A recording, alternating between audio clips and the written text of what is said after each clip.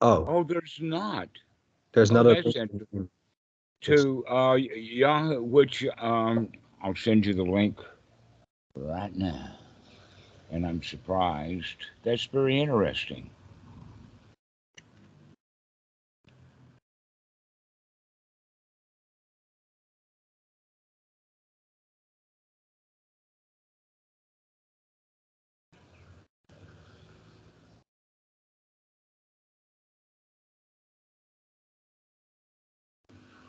There, so you can get that. let me take a look. Put it in our chat, I think. Oh yeah, I found it. Ah, I see it. That's funny that it's not in the emails. Hmm. Normally, because almost all the emails that come from people who have seen this YouTube channel. Oh no, I didn't see the YouTube. I just got it from Daniel basically, and the I did see in the email that you mentioned a YouTube channel, but it just said like some named Anapanasati, but I didn't know that I would just have to look up like your name. Um, Mm-hmm.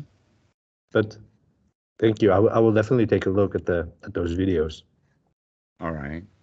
Um, There's something around 1,500 oh wow. videos. So just jump in and play around. There's nothing in particular. Mm, Um, in fact, there is a sequence of events in the sense of the way of teaching the Dhamma, mm, and that the first place that we would start would be that the Buddha said himself, and we have several suttas where we find this. He says, both formerly and now, I teach only one thing, and that is dukkha, dukkha nirodha. mm. Okay, so if Daniel is all smiling and bright and everything is okay, and you want to be like him, then that means that you're in dukkha and he's not.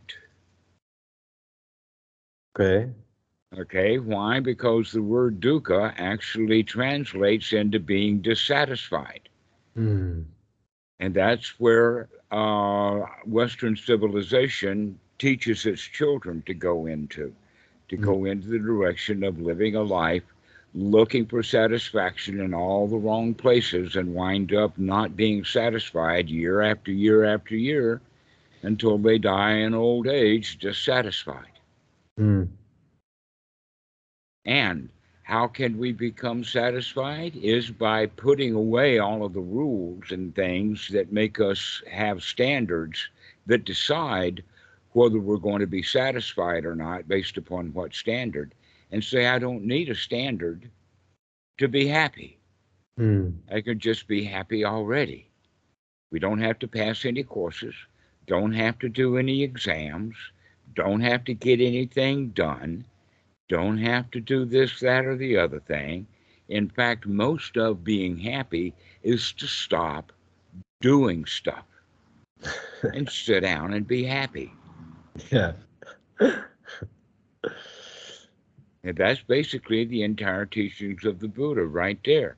Mm, Dukkha and stop doing dukkha. mm, Okay. So the first quality of that is that we have to be able to see what dukkha actually is and where it comes from so that we can avoid it when it comes up. mm. All right. Now I've just actually gone through the eightfold, excuse me, the Four Noble Truths. Surely you've heard of the Buddhism in the sense of there are Four Noble Truths. Um, actually, also no. All right. So there are Four Noble Truths. Let's go with this. Why are they noble? Is because they keep applying moment by moment, every now that comes by, from a long time ago to long in the future, these things apply. Doesn't take a vacation, no gaps. Mm, Always true. That's what makes it nobly true because most things that are true according to circumstances, mm, and the circumstances will change. But in this sense, there is always going to be reasons why you could find to be dissatisfied. And the more stuff you find to be dissatisfied about, the more dissatisfied you'll be. And some people get really proud of how dissatisfied they are, thereby creating even more dissatisfaction, which is exactly the way they're going. Okay, so in that regard, if we can see how we create dissatisfaction, that must mean then that the way that we create it, we're ignorant to. We're stupid. We don't know what we're doing. We're lost. And often we're delusional. We think that I get that, I'll feel better, without seeing directly that I feel bad because I don't have it. Yeah. And if we can see I feel bad because I don't have it, then why should I want it in order to feel good? Just stop wanting it and I can feel good. That makes sense. Uh-huh. It certainly does if we can remember to look at that's what's going on in the mind, because it happens often throughout the day. Most of our activities is because we want something. And many times what we want, we don't get. And so we pine for it, we want it. We also bring in the delusion that we would be better off without it. To where, in fact, just thinking about it and wanting it makes us actually worse off. And getting it may not be any better. Especially if, look how hard I worked to get it. Now that I've got it, I'll have to work hard to keep it. Because somebody else may want to come and take it from me. It may rot, it may go cold, it may go hot, it may go this way or that way, so we have to work to keep it. But no matter how much you work at keeping it, you're going to lose it anyway. And then you really feel bad.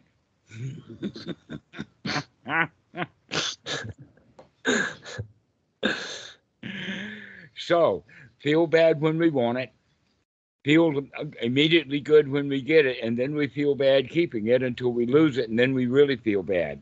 Yeah. And when we see that sequence, we can begin to say, wait a minute, I should be more selective about the things that I want.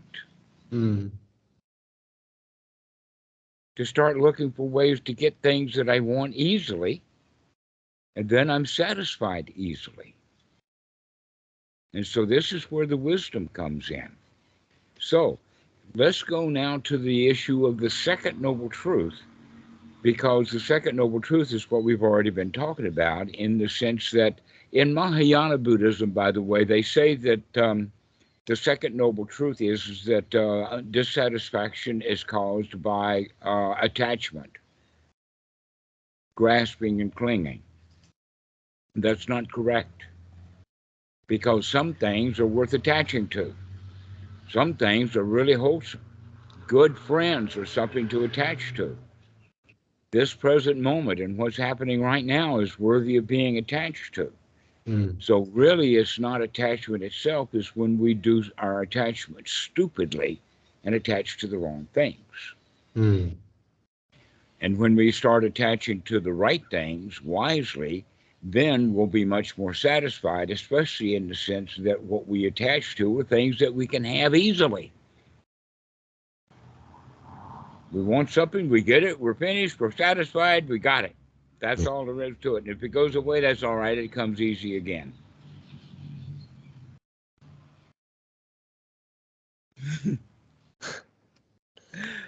So this is the second noble truth, and it's got an additional point to it, and that is that the creation of dukkha is caused because we don't like things. Well, wait a minute, wanting and not wanting, or wanting things to go away and wanting things to come, is just a matter of which side of the highway you're on. The fact is that when you want something, that means that you want to stop not having it. And when you're putting up with something that you don't like, you want it to go away. So in a way, greed and ill will are very closely related. And when they're done ignorantly, we cause ourselves and others a great deal of dissatisfaction. Now, we'll leave the second noble truth at this point. There's a whole lot more to it. But if you can understand this one thing about ignorance or delusion, is the main reason why we are dissatisfied. I mean, here you are, can be sitting in your normal state dissatisfied, and all you have to do is remember, hey, I don't have to sit here being dissatisfied about what I'm thinking about. I can think about something wholesome and happy and be satisfied right now. That's all there is to it. It's just change your mind, change your attitude, Mm. change your breathing, change your posture, get up and dance already. Yeah. And yet our whole civilization is going around moping. Mm. And so where can we come out of that moping is because we can remember to come out of it. And when we remember to come out of it, right then and there, we're in that third noble truth, which is no suffering. When we're satisfied, that means that we're not dissatisfied. Now, one thing that's really beautiful here is that most people that I talk to have already had enough Buddhism that they are really, really confused, really magically oriented, thinking that the results of the teaching of the Buddha practiced well puts you in a really, really great, wonderful state that Mm. nobody ever sees. Mm. But the reality is that you can figure out how you want to feel and then feel that way. Mm. And you don't have to go looking for super duper magical feelings.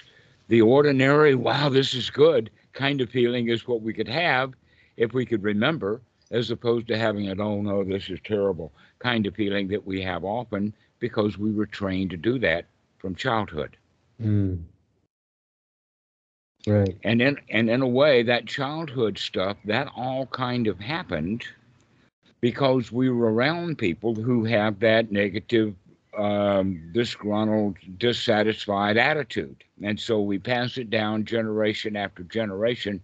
That's what our society is all about. You know, the funny part about society, the way that it's come out now, Western society, Europe, US, etc., is that no one in that society actually winds up happy. Everybody, even the most wealthy people, are really miserable. Mm.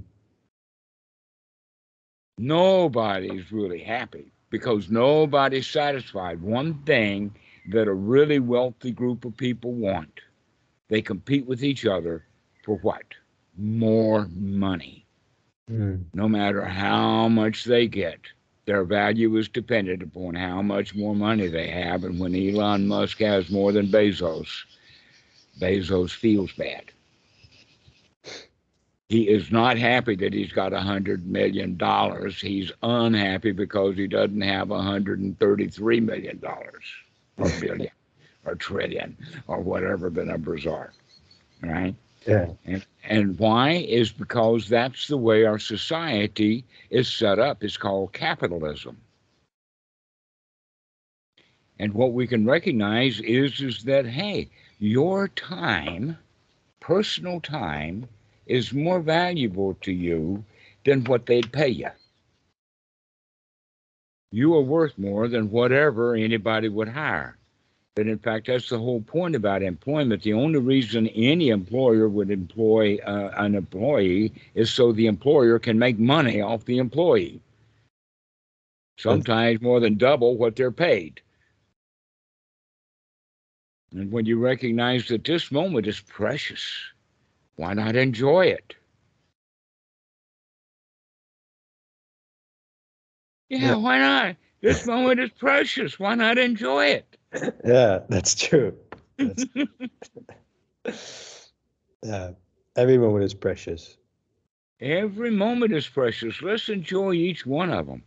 Why do we get bogged down in all this and all that, and I lost this and I lost that, and poor me, what I'll do about that? And the answer to that is right now we're okay. Right now we're fine. When the time comes to figure all that out, we'll figure it out. But we don't have to sit here and burn and turn and think about it because I'm not doing it anyway. Mm.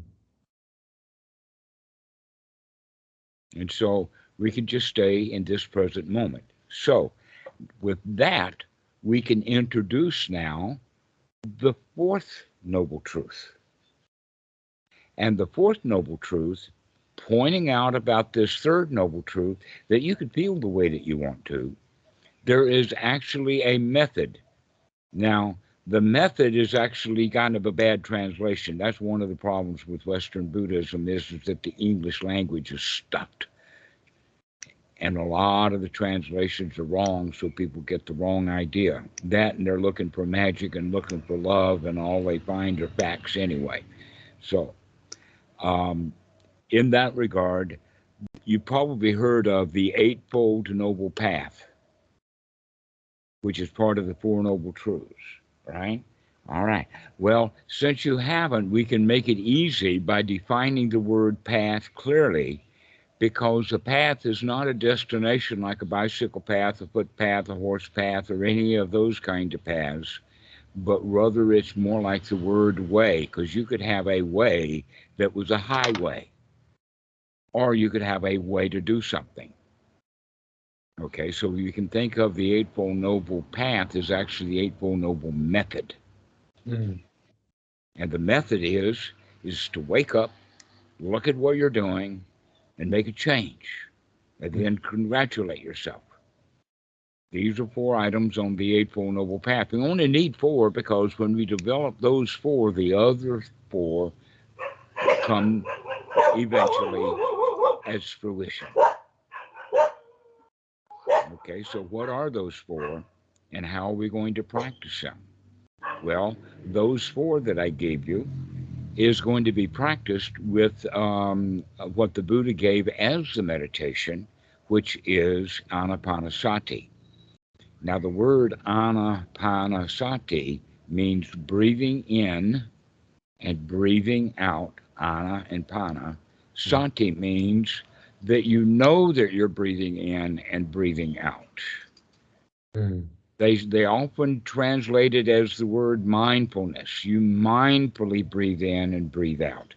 Now, the right way to mindfully breathe in and breathe out is by taking control and seizing the breath, so that you're intentionally breathing in a little bit longer than normal and intentionally breathing out a lot normal, because if you just merely watch the breath without putting any effort or energy into it, just kind of mindfully blah, blah, blah, it's easy for the mind to just scatter and wander away.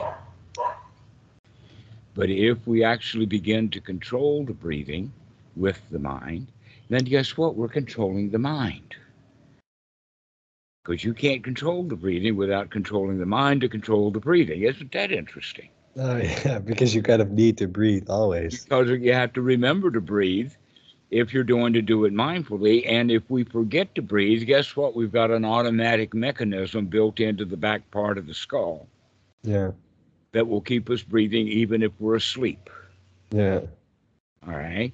But we're going to now seize control away from that automatic breathing and start breathing mindfully instead with the mind. Mm. Okay? So this is the beginning of Anapanasati, but let's take it back to the Eightfold Noble Method, or the Eightfold Noble Path, and talk about it from the very beginning, is right view. Now, when I say right view, again, in Buddhism, a lot of people get confused that the word means like a world view or a viewpoint or a position or a concept or something like that. But in fact, what we actually are talking about is a verb, looking, viewing, investigating, not having conducted an investigation. Because when the investigating is finished, it becomes an investigation, a noun. Mm. Okay, and we're going to not make a noun out of it. There is no conclusion to the investigation, because every new moment is a new moment.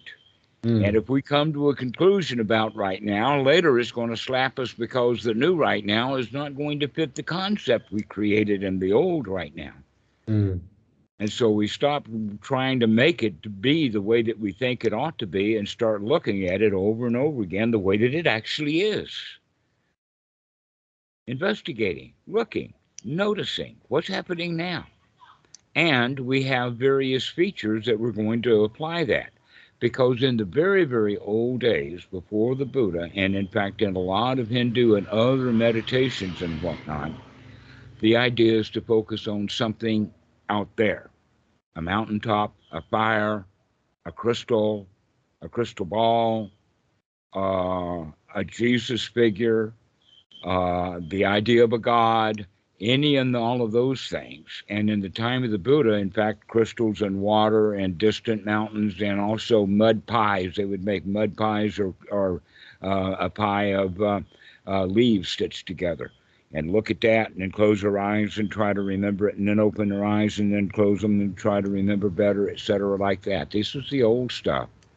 But what the Buddha did was he turned all of that stuff around and no, we're not going to look at the outside world right now. We're going to look inside. Mm. And what do we find inside is a body that has feelings and a mind and the objects of the mind, the kind of thoughts that we think.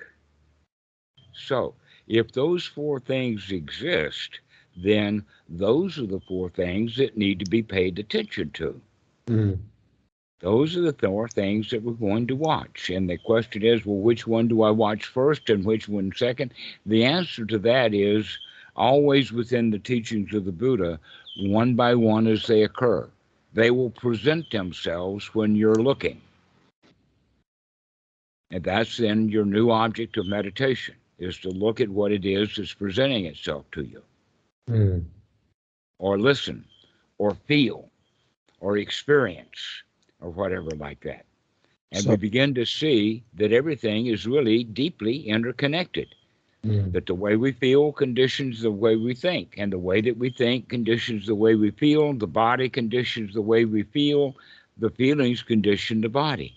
If we get really pissed off, we get really agitated and full of energy. But we also can't think straight. That's true. Why? Because all the energy and all the stuff is built into the body to get it to go into fight or flight mechanism, which is an old instinct. So a lot of the teaching of the Buddha actually is to come out of our instincts and pay attention to what's going on. And now we're going to live our lives with wisdom rather than a set of old bad habits. Does that make sense? Yeah, it does. It does. It makes a lot of sense, actually. Yeah, because the old bad habits are full of old bad feelings. Yeah. And that we could choose what kind of feelings we're going to have, choose what kind of thoughts we're going to have, choose how the body feels, etc., like that. Once we wake up to it, we can start to change it. Yeah. All right. So the first part of this Eightfold Noble Path, then, actually with the looking, it's got a companion, which is actually the word sati. And what sati means in this context is to wake up, which means to come out of whatever we're thinking about, whatever in the past or in the future or over there or back when or what's going to happen next and all of that kind of not here now stuff, to wake up into the here now. How's my breathing? How's my feeling? How's my thoughts?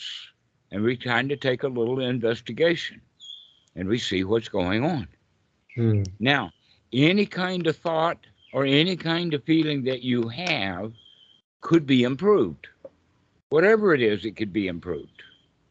And if you happen by chance, after a lot of practice, you wind up having a thought that is so marvelous, so wonderful, so over the top, wow, like you never had a thought like that before, if you're mindful, you can congratulate yourself for having had that such magnificent thought, thereby improving it, by congratulating yourself for having it. So in that regard, almost any thought that we have, we can improve it by congratulating ourselves for having it. Well, congratulations kind of feels better than, oh no, look what I've got to put up with now. It says, I got you, I see you. Yeah. And in the process of that, we begin to change our attitude. because when we were little kids, we were born dependent, couldn't change our diapers, couldn't find the nipple, couldn't walk by ourselves, couldn't dress ourselves, can't tie our shoes. And then they put us into school and say, sit down and do your homework. Clean up your room. Do what you're told to do. Learn your 1, 2, 3s. Learn your ABCs, and the child remains basically in the victim's position for a long time. Well, here's Laurent calling. Funny thing, we mentioned him. I'm going ahead and just bring him in on the call. Sure.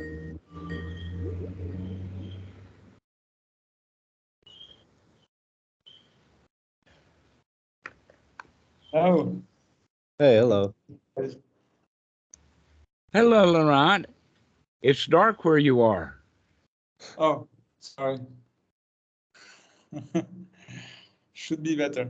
Okay. All right, that's back. Okay, good to see you. This is Rick. He is Daniel's friend, Nice Oh, okay. Nice to meet you. and he and Daniel were on together at the first time, and they hadn't seen each other in months until they called here. That happens quite frequently, in fact. At one point, there was 2 guys calling that hadn't talked to each other in 2 years, and they both wind up calling me same time. So anyway, I thought I'd bring you in on this call, Laurent, because they were talking about you. And do you? So this is Rick. I don't know when he's coming, but he's welcome to join our Thai Society of Nothing at All. Of course. Sounds good. Sounds good. So where we had been talking was about when we're really little, born dependent. We are born in a state of victimhood, and we are dependent upon bigger people, older people, wiser people, people to pick us up and carry us around. And then when we're teenagers, we still want help. And when we're adults, we still want help. We still remain in the state of victimhood.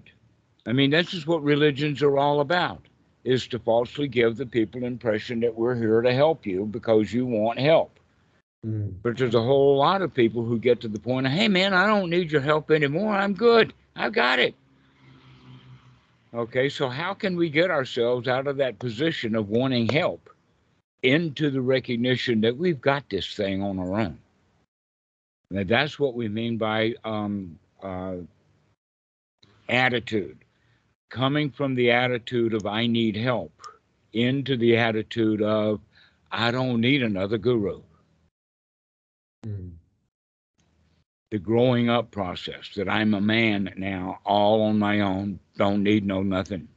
Then in fact, this state also is referred to within the teachings of Buddhism as the lion, the lion's roar. The Buddha was known as a lion. You can hear my voice when I'm lying. I sound like it. All right. So with that lion's roar, that's that attitude of we've got this. And so that's often this lion quality is often an avatar for the Buddha, or for one who has got his territory sussed out. Why? Because he's investigated, he's looking, he's watching.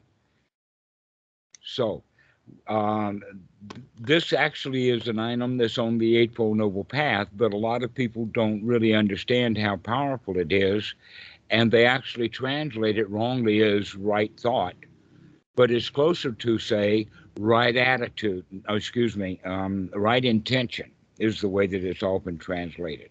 But right intention either has the intention in the sense of doing something harmful or wrong, which is also having the intention of doing something right. And we can lean one way or the other. But we can also use the word attitude, that we can have the attitude of being the loser, needing help, wanting something, versus the attitude of, I've got this.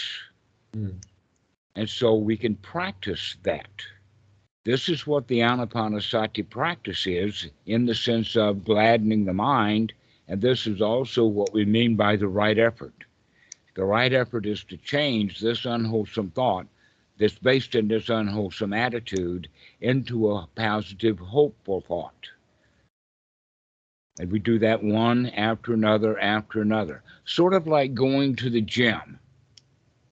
That when a guy goes to the gym the first time, the worst thing he can do is go to the back where the great big heavy dumbbells or barbells are and try to lift 200 kilos. It's the wrong thing to do. No, he's got to go to the front of the gym where the dumbbells are down at 1 or 2 kilos and start reps. One after another, with smaller weights, and then work ourselves up with reps. That in fact, if a weightlifter does it correctly, by the time he gets up to those 200 kilogram barbells that he's picking up, he can still do reps with them too. Mm. But many times they make great big jumps in there. So if we practice that way, then we can do these reps anytime. That in fact, the way to get the reps as easy to do as possible is by getting ourselves into seclusion. So now we're beginning to think about or look at what we mean by meditation. The first thing is to get away from everybody else. You don't have to hold a long posture for a long time. That's not what we're practicing here. What we're practicing is becoming familiar with the body, whatever posture it's in. The next one is that we're going to be away from everybody else. We're going to, let us say, be secluded, leave the world out, only to find out that we brought it in anyway with us. And so now we have to rid it again, throw that stuff out, all the unwholesome thoughts, and keep taking those unwholesome thoughts out and putting wholesome thoughts in. So let's get an example of what's an unwholesome thought and a wholesome thought, and then understand that there's that great, big, vast area that's between that will have to be you to figure that out for yourself. But downright unwholesome thoughts would be thoughts of hurting someone, thoughts of getting even, thoughts of starting a fight, thoughts of starting an argument, finding yourself into an argument and you want to continue with the argument. These are all unwholesome thoughts, especially when you're sitting there arguing with yourself. And that also is the same thing as being full of doubt. Do I do this? Do I do that? What do I do? The answer is that if you don't know what to do, then don't do anything until you figure out the right thing to do and then go do that. But many times humans are so uptight about not knowing what to do, they'll just go off and do the wrong thing because at least they're doing something. Mm. And the answer is you don't have to do anything other than start talking yourself into these wholesome thoughts. Now let's talk about what is a wholesome thought. A wholesome thought would be, oh, everything's okay. Everything is all right. This is satisfying. Or maybe even more basic words like, I feel safe. I feel secure. Everything right now is okay. There is no danger. There's no pythons, there's no cobras, there's no Russian mafia, there's no SWAT team, no alligators, there's no meteorites are heading towards the house. We're okay right now. Most people actually do feel fear most of the time, just a little bit, but that fear will snap into top place really easily. But what we're going to do here is we're going to start talking ourselves into, hey, man, it's okay. There's nothing to be afraid of. I feel good. I feel comfortable. And with that feeling of safe, secure, comfortableness comes the idea of, oh, well, right now is okay. I'm satisfied. Got no place to go. Everything is all right. Don't have any complaints. No worries. Everything is good. Now, we can practice that state. These are the 3 parts of the Eightfold Noble Path, which is wake up, take a look, and make a change. Whatever you're changing, any thoughts that are being unwholesome and keeping us into that state, we can start having the thoughts then of everything's okay, everything is fine, everything's all right, not a worry in the world. Or other ways to say it is would be like always look on the bright side of life. And then we can come to the next phase, which we're adding this attitude, because we've already been working on the attitude. We're already getting success. By becoming satisfied, we're beginning to build success. And when we notice that we're getting successful, what that means is that we're building confidence. We're finally no longer the loser who needs to meditate. Now we're the winner who really likes it. Mm. Notice the difference. It's an attitude. Mm. From coming out of the guy who, the loser who needs to meditate in order to be happy, into the attitude of, wow, this is good. I could do this. And then we start practicing. I see a big smile on your face, Ron. And so when we keep practicing this, we get to the point of knowing that no matter how screwed up the mind gets, no matter what we're thinking, no matter what dirty thoughts we have, we can actually throw those things out and come back into a good state. And that is real power. That's the real winner.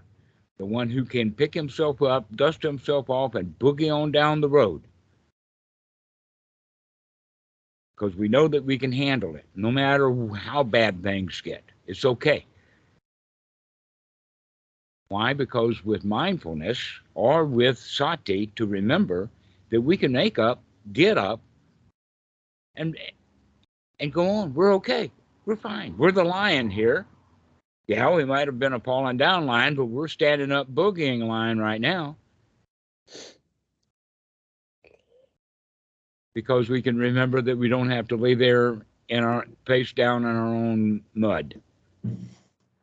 We can pick ourselves up. All we have to do is to remember it. That's why we want to practice these reps over and over again, to remember it, to make that sati strong so that it'll be there when we need it.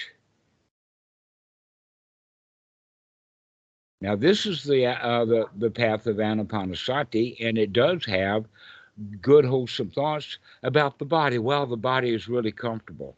Wow, look at that breath. Look at the breeze. I can feel the touch of the cloth, and we can just really get groovy about how good the body feels. Mm. And then we can get really groovy about how easygoing and happy we think, and we begin to feel that way too.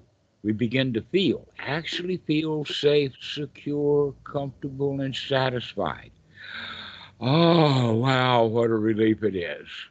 Wow, this feels good to just relax. And so we go into that state of pleasure. This is really nice. I like it. And when we can get ourselves into that kind of state over and over again, then the next point is that we say, well, I can do this. And so that, yeah, I could do this, lion's roar becomes a yippee, I can do this. And we go up to those really high states. We can do this. We're already the boss of your own life. You have been your whole life. You just didn't know it. You thought somebody else ran it. And you've been running your own life badly ever since because you thought somebody else was doing it. Who was the other one? The one who made up the rules that you remembered. And so you've been living your life according to a set of rules and standards that you got from somebody else. And now you have the opportunity to open up, wake up, look at what you're doing, figuring out that you feel the way that you do because you're supposed to feel that way, and say, wait a minute, I can feel any way I want to feel. These are my feelings, you know. And then you can begin to feel the way that you want to feel. And practice it that well until you get so good at it that you're the champion. And then you feel like the champion anywhere you go. And then you begin to shine like David, or Daniel, rather. I've got some Davids too. So, what do you think, Rick? I really like it. I think it makes a lot of sense. I feel like it is more something that feels like it can apply to a day-to-day basis, and Hourly by hourly, moment by moment. yeah, exactly. Every 10 seconds, you can remember, hey, I don't have to think about that. I can sit here and think about nothing.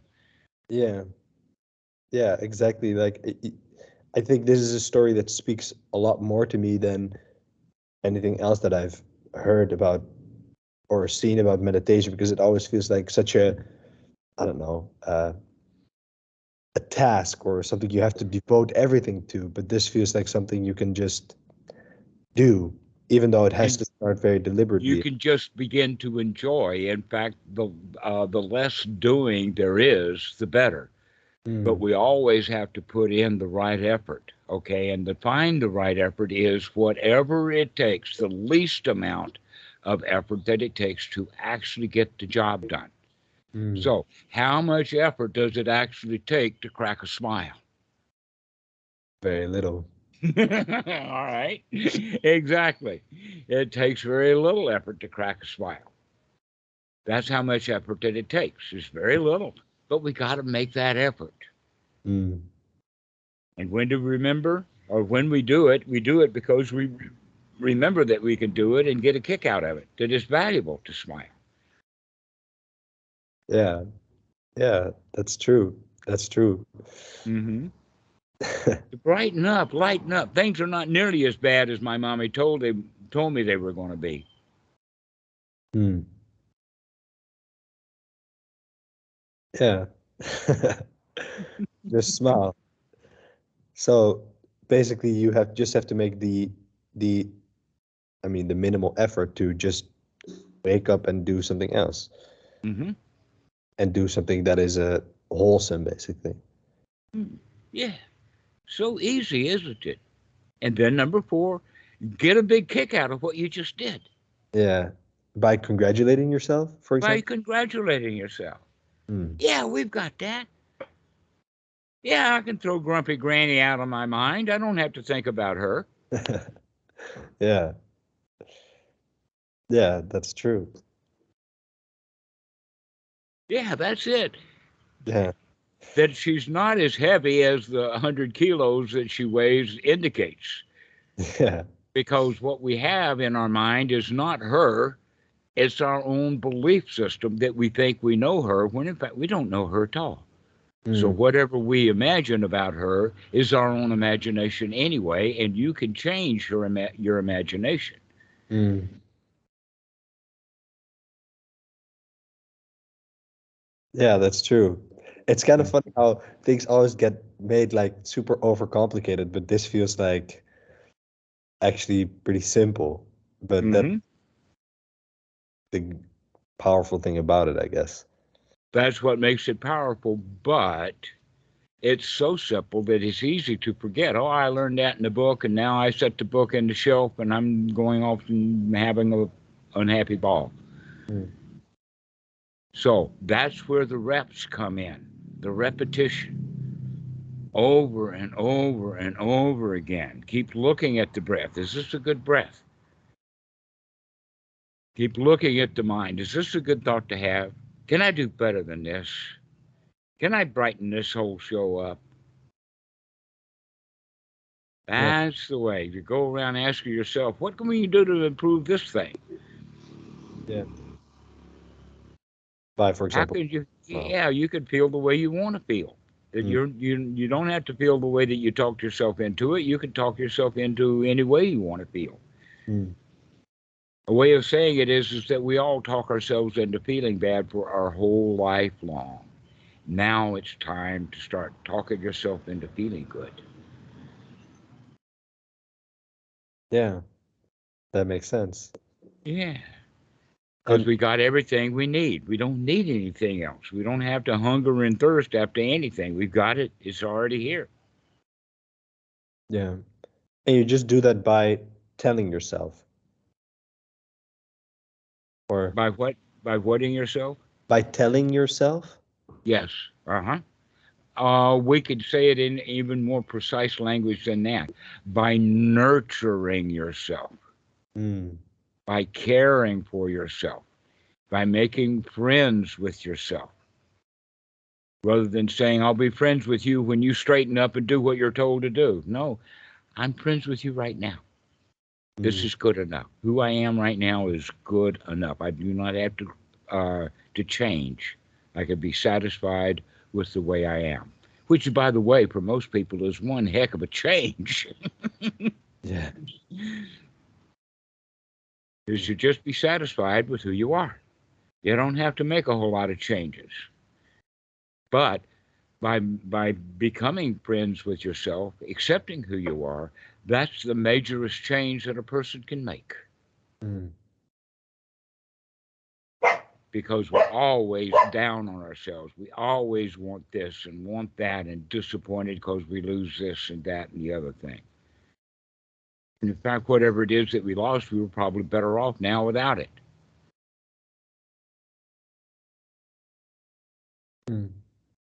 I mean, if your laptop broke, think about it. If your laptop broke, wouldn't that make things really easy on you? You can make all kinds of excuses. Oh, I haven't contacted you. I haven't paid this. I haven't done that. I'm just laying here having a ball. Yeah. All because the laptop broke. Or you can take it the other way. How bad can you feel if the laptop breaks? Very bad, because you can't do anything. Right. And when you figure out you didn't need to do anything after all anyway, then we really don't need the laptop. Now we can have the laptop and have it as a toy. Yeah. I don't need it. I just got it and I play with it. Yeah. Everything you can just see as something that you do because it's fun.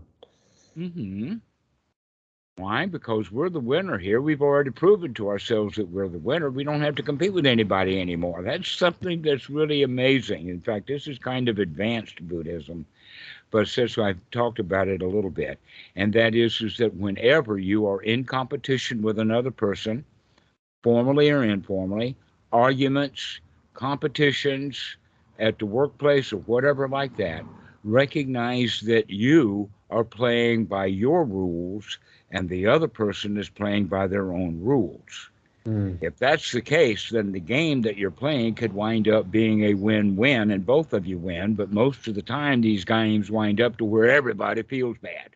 And part of the reason why we feel bad is because we set the game up to lose, because that was our existential life position from the first place, that I'm supposed to lose these things. This is what jealousy, envy, and all of that kind of stuff is about. Is we want something that he's got, but I'm a victim to the fact that he's got something that I want. And he's the winner and I'm the victim because I don't have what he wants. Guess what? If I don't want what he's got, then I'm the winner. Yeah, that's true. All right. So once we recognize then that we lose our arguments and our spats and our competitions because of the way that we set up our own rules or the criteria. The criteria for the argument, we already set that up. And so we play out the game and we wind up with the solution that we had planned on in the first, except that the planning was all done subconsciously, out of habit. And when you recognize that, no, you can set up any and every competition that you get into where you're the one who wins. Yeah, exactly. You can just... Yeah, you can have that guy for lunch. He doesn't stand a chance. He's an intellectual midget. And so you begin to win every argument, every race. There's nothing worth arguing about, though, because what you see is, since you are such a winner, and competition is so much work, why bother? Because you're going to win anyway. Why bother? Yeah. And so we kind of drop our competition with others. There's no reason to compete with him. Even when he wants to compete with me, I don't need to compete with him because I'm going to win. I'm going to beat the tar out of him. Yeah. So it's kind of like having the attitude of the title fight champion that is 1 or 2 days away from the next title match. and he is pumped up, and he is ready to go, and he's had all of the exercises, and he's just ready. He's mentally prepared for the fight of his life. And then in the back door comes a 16-year-old cocky little kid who's had some fights. He's beat some people up. He's had a karate lesson, and now he's gunning for you. What are you going to do with this poor kid? Are you going to fight him, or you want to kill him, or are you going to take him and break him in half like that? Because you can. Yeah. And he's coming for the fight. Yeah. Best thing to do is just throw him aside. Don't play with him, because you'll hurt him. Because you know how. Yeah. Okay, so this is then the idea of coming to that state of being the champion, so that you don't have to do all of that stuff anymore. That you're ready. You can handle any moment. And how we get that way is these reps over and over and over again. I can do this. I can do this. I can do this. I can have joy in my life. I can have a big smile. I can remember. And here you are, really, really lucky that you've got a friend. Hopefully you spend more time with him, with Daniel, or you can join our Sangha, because we've got a Sangha of some pretty happy dudes now on Skype. Yeah, I'd love to join the Sangha, even though I'm not super familiar what that is, but... Well, here's the point, all right? So let's give you a very quick introduction to Sangha. In Buddhism, they have the 3 refuges. What a refuge is like a ship out at sea tries to find a safe harbor. And then within Buddhism, we have 3 harbors, 3 safe places. One of them is within your Buddha mind, when you're already cleaned out and everything is good. The next refuge is the Dhamma, the teaching of the Buddha, the method of being able to get out of that state, or get out of your war, or get out of the heavy seas into a safe harbor.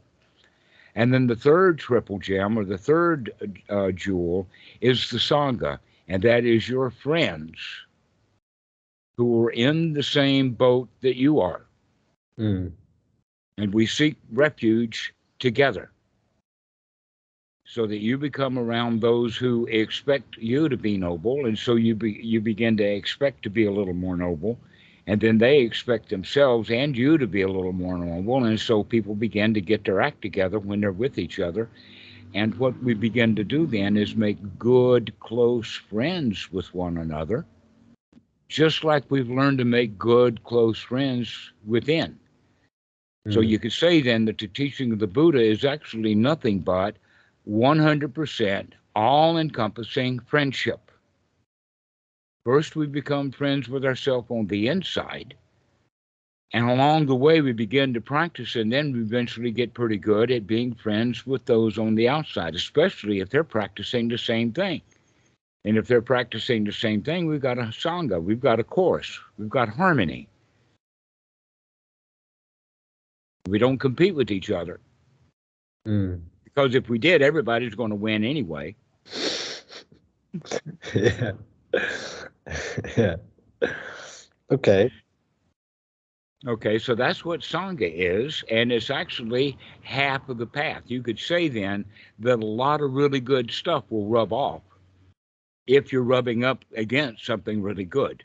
And you're going to get a lot of crap rubbed off if you're rubbing up against a lot of crap.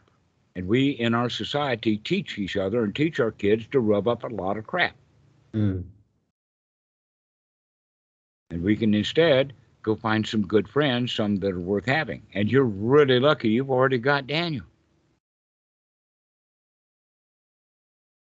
That's true. And you said it's been a long time since you contacted him. Oh, get on our group and follow him around. He's coming to Tainan.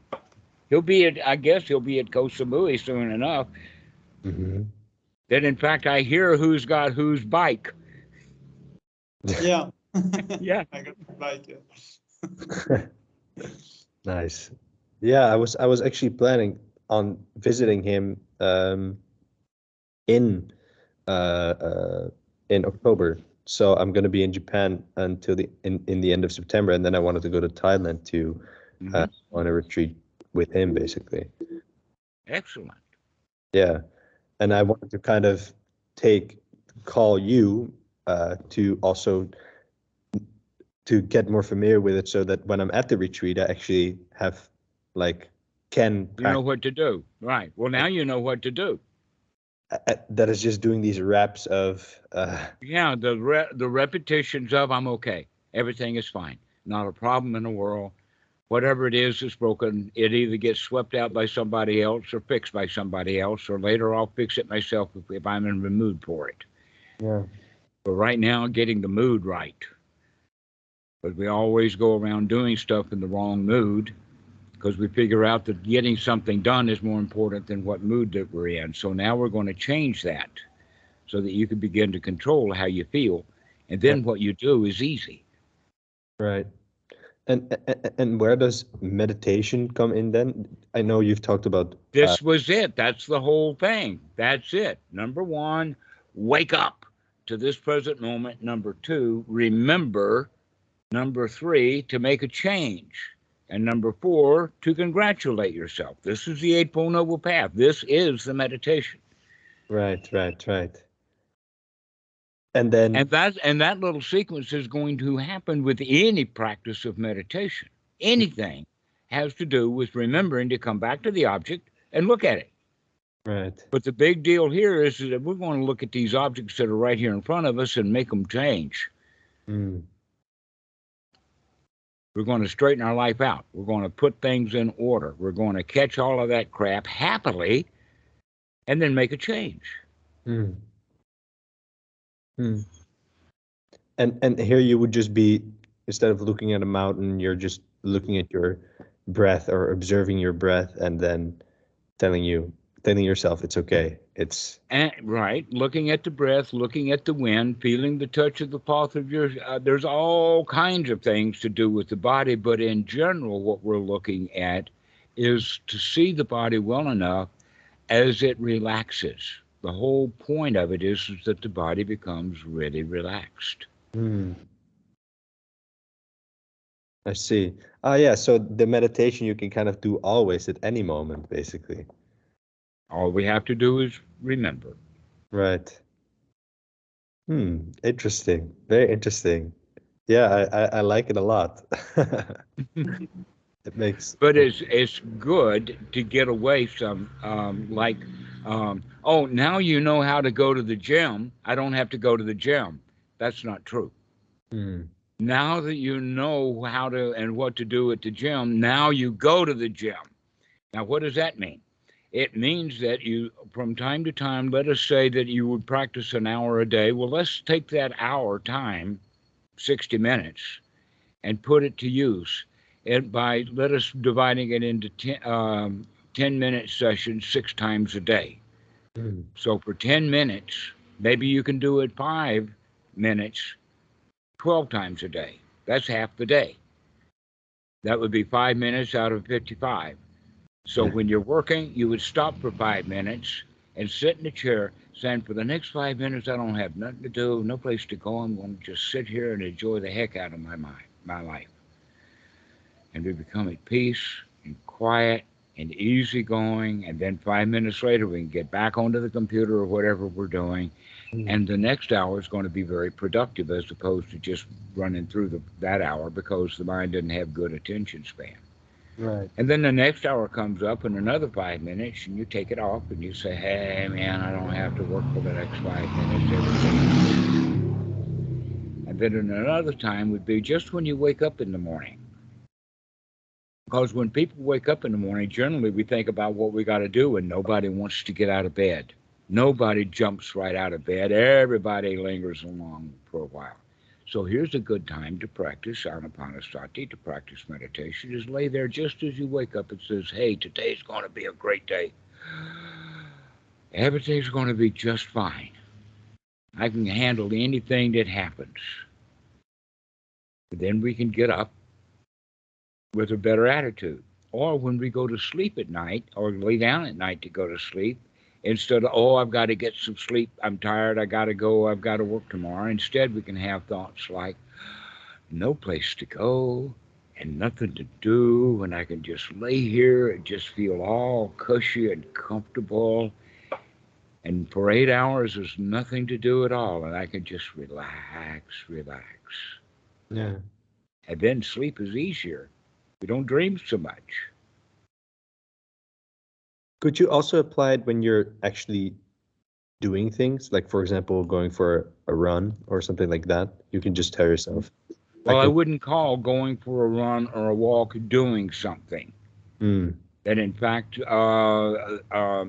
within the context of the teaching of the Buddha, walking meditation, which is basically the same as running meditation, is done.